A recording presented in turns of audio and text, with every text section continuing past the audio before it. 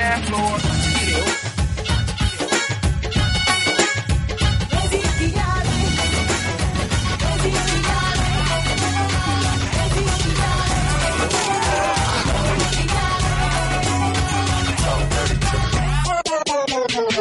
You podcast. Hi guys, my name is Asim Abbasi. Welcome to You Podcast Bollywood Edition. As you can see, we've made quite a few changes on our end. There's a new show, the Khandan Podcast. If you haven't listened to it, you have to listen to it. New theme songs, new looks for our blogs. We've moved all of our content to Audio Boom, so now our show should be available on most streaming services. And we're still making some changes, so do bear with us and keep an eye on our social media feeds so you can be updated on where and when the shows and the podcasts are appearing. So although we call the show You Podcast Bollywood Edition, this episode we're talking to Asim Abbasi, my namesake, kind of, the director of the Pakistani film Cake, which is releasing in UK theatres on the 29th of March. The whole cast and crew have been going all out promoting this movie, and if you have seen the trailers for Cake, you can clearly see this movie is trying to do something new, something different, and that's what we talked to Asim about. So I hope you enjoy our chat. Find more of our shows on youpodcasting.com or go to the Audio Boom page to find all three of our shows, Khandan Podcast, You Podcast Bollywood Edition, and Main Event. And subscribe, give us a review. And here is my chat with Asim Abbasi, director of the Pakistani movie Cake. जल्दी उठ गई आज? जल्दी? एक second को जो नींद आई है मुझे। 4 बजे मैं आई थी नीचे अम्मा। आप खराटे ले रही थी। मैं नहीं लेती खराटे, ये लेता है। चले छोड़े। अरे वापस तो मेरी गोलियां। मार जाऊंगी मैं उसको, जान से मार दूंगी। गोलियां इसको खिलाऊंगी मैं कभी नहीं कहूँगा। Salam Asim. Walaikum salam, Asim. This feels really weird. This is a conversation with Asim, who's also a Pakistani from Karachi, and this is like speaking to kind of a mirror kind of image, what I could have been. कैसे हैं आप? Alhamdulillah, बिल्कुल ठीक ठाक. आप कैसे हैं? मैं बिल्कुल ठीक हूँ जी. Actually, funny enough, I just came back from Pakistan 2 weeks ago. Oh, did you? Okay. I did. It was funny because I'd already gotten a few, PR emails from people, that Cake, the premiere was happening and this movie was releasing, and I just showed it to people there, and there was just so much excitement for your movie. I'm so glad to hear that. Because at that moment I'd only seen the poster and the first teaser, so it was very kind of intriguing, and I think it's, you wanted to, you said somewhere that it's a layered cake and not like an onion, but there's different layers, and I think you really only showed the cream frosting at the start, so was that kind of an intentional strategy that you wanted to do something different in terms of marketing? Yes. I mean, our strategy with marketing has completely been different throughout. I don't know if you saw our character posters that we did, which was artwork that was specifically created for this. We also did the teaser, which was cut very differently. It was mostly to show what the visual appeal of this film was. We didn't really reveal any story points in that. And then we did the trailer, of course, that gave us a lot more about the story. I don't know if you've seen that. I did. Which came out, I think a month or so ago. So no, but marketing, I think there's too much cookie cutter marketing that happens with Pakistani films. It's like a wholesale approach where different kinds of films are marketed in the same generic way, and we kind of made a conscious decision to move away from that model and do it our way. Yeah, no, it definitely works, and everything that I've seen has been stunning and really.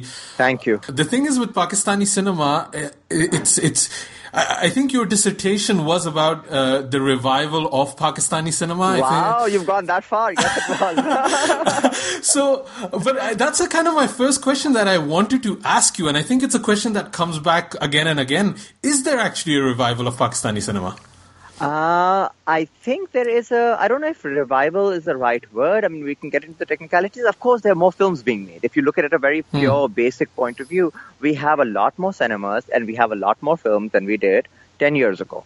So if you want to call that a revival, then I think that is a revival in terms of output. What we don't have is, a creative identity. Right. And by identity, I don't mean that Pakistani cinema needs to have a very specific one kind of film's identity.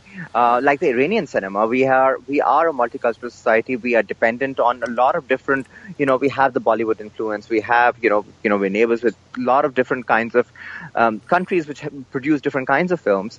But I think there needs to be a conscious decision to find some kind of a vision and voice. And I think that to a certain extent has been lacking. I think there's a lot more business-oriented people in the industry than creatively oriented. And it is a creative art, you see. So if you just keep on focusing on the business and you forget the creative, then over the long term, I think it'll be detrimental to the industry. Right.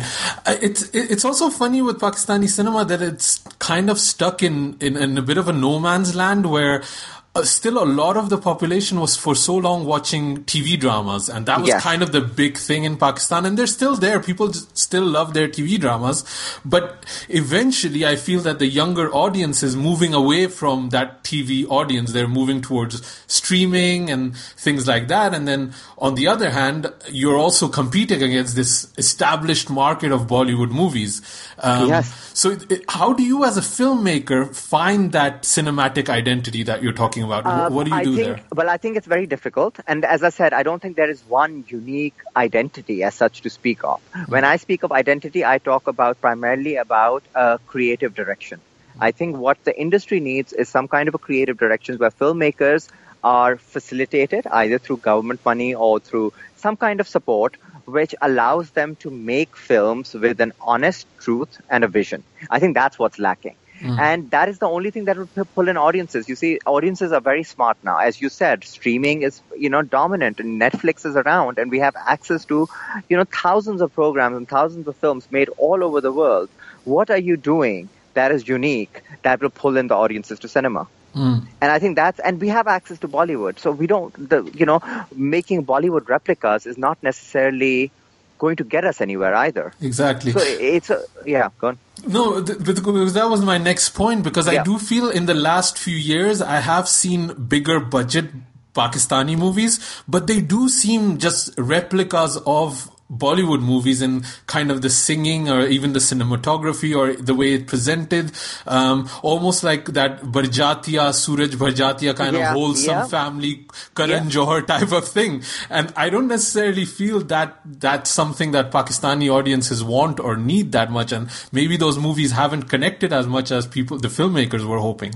Yeah, I mean, this is the thing, right? They've tried a lot of different models, and it's like, except barring Punjab Nahi Jaungi and a couple more, they haven't really been successful.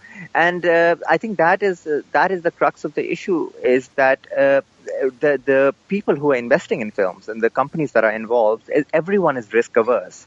So everyone wants to use tried and tested models, where if something has worked and something has worked well in India, you do that again, I mean, like, it's a small example, like, people would, like, when you watch my film, the color palette that we've used is not the standard Bollywood color palette, which is this bright Gola Ganda type of colors.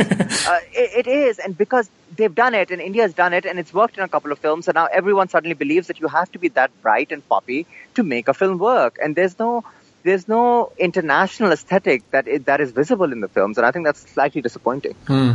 So would you call Cake a Pakistani movie? Because I almost hesitate to even call it a Pakistani movie. It is, because the thing is, I don't want to discount the fact that it is about a Pakistani family. It is done in Pakistan. We have highlighted, and I wanted to have some kind of a positive impact on the Pakistani industry. But have we approached it in a Pakistani film way? No, we approached it in a world cinema way. Right. So for me, it's world cinema. Because you've been living in London for a long time, right? Yes, 18, 20 years. So how do you then connect with still Pakistan? Because when I went back, I had not gone back in 15 years. And going back after so long, you always have these kind of questions about your own identity, Should I even eat at that thela? Will it make me sick, I want to have a bun kebab, but should I eat that bun kebab? That kind of thing.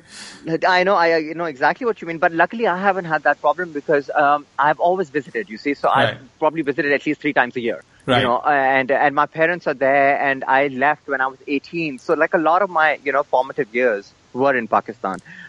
So I think from that perspective, I have never disconnected. I've never had the opportunity to disconnect for long periods of time. So I don't, it doesn't feel like an alien nation to me. It is still home.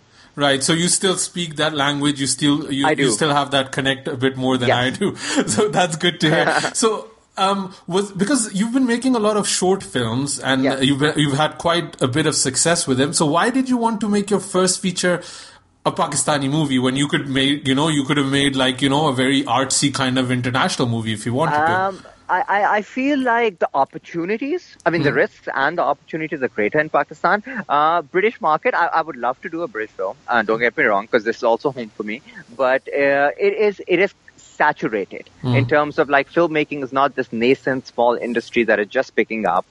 And so that way I felt like the opportunities in Pakistan were greater. And I was like, there is room for new voices and someone needs to go in and make films with different kinds of visions. Otherwise, in 5-6 years' time, we will have it makes me sad that we are at the beginning of an industry and we are molding it just like everything else tends to be molded in Pakistan, which is around money, and that makes me sad. And I was like, look, let's just do this. Let's make medium-sized films, not super high budgets, something that is, a relatively reasonable size for the market that we are in, but make it well. Right.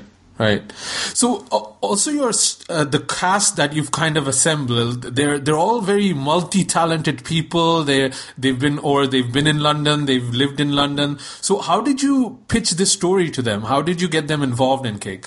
That was probably one of the easiest parts of it. I just sent them the script. So, mashallah, the script was, I think, strong. I had worked a lot on it on my own, in my own time and on my own. And so I think everything was really well fleshed out in it. So I think once they read it, they had that experience of actually being able to visualize it and being able to see themselves in those roles. So I think that made the conversations much easier.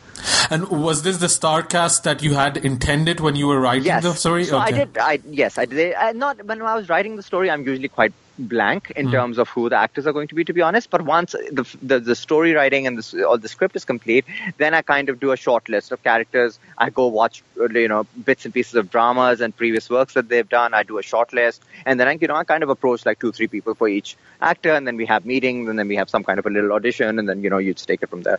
Right. And were there any moments that when you were working with the cast that you thought, wow, they really surprised me or added something to what I had written?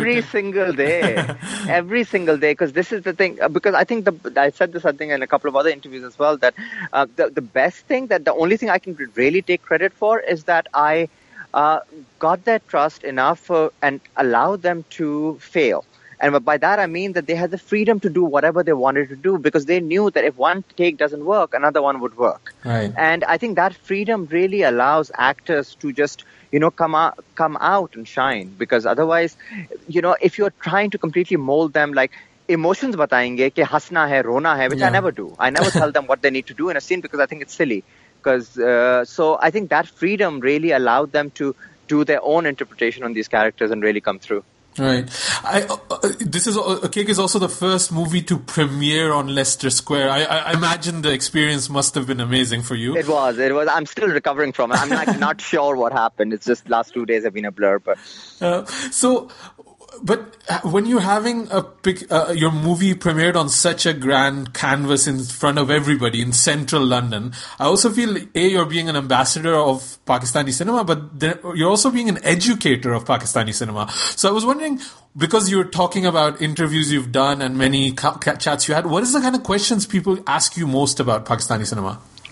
Well, you've asked me the intelligent ones. I sometimes get that why cake question, which I hate, because I feel like it has just so much symbolic value to me. I don't really like people asking me why cake, but I end up getting that one a lot. But no, people are excited. They are, I guess to a certain level surprised that, this film is being projected on that scale. But we were very conscious, me and my producer Zulfi Bukhari, we were very conscious that this was a film that we wanted to market it as a world cinema, Pakistani film, but something that was made to international standards for international audiences as well. So what is your cinematic diet as a filmmaker? Where do you veer towards? What do you watch when you're, when you're not making a movie, basically? It's funny because I grew up on Bollywood. It's very strange. I spent all my youth from like the age of 4. I remember watching films and stuff. But somehow I think over the years it's just my aesthetics changed and my tastes changed. Especially in my 30s, it was like, okay, if I was really going to do cinema had to.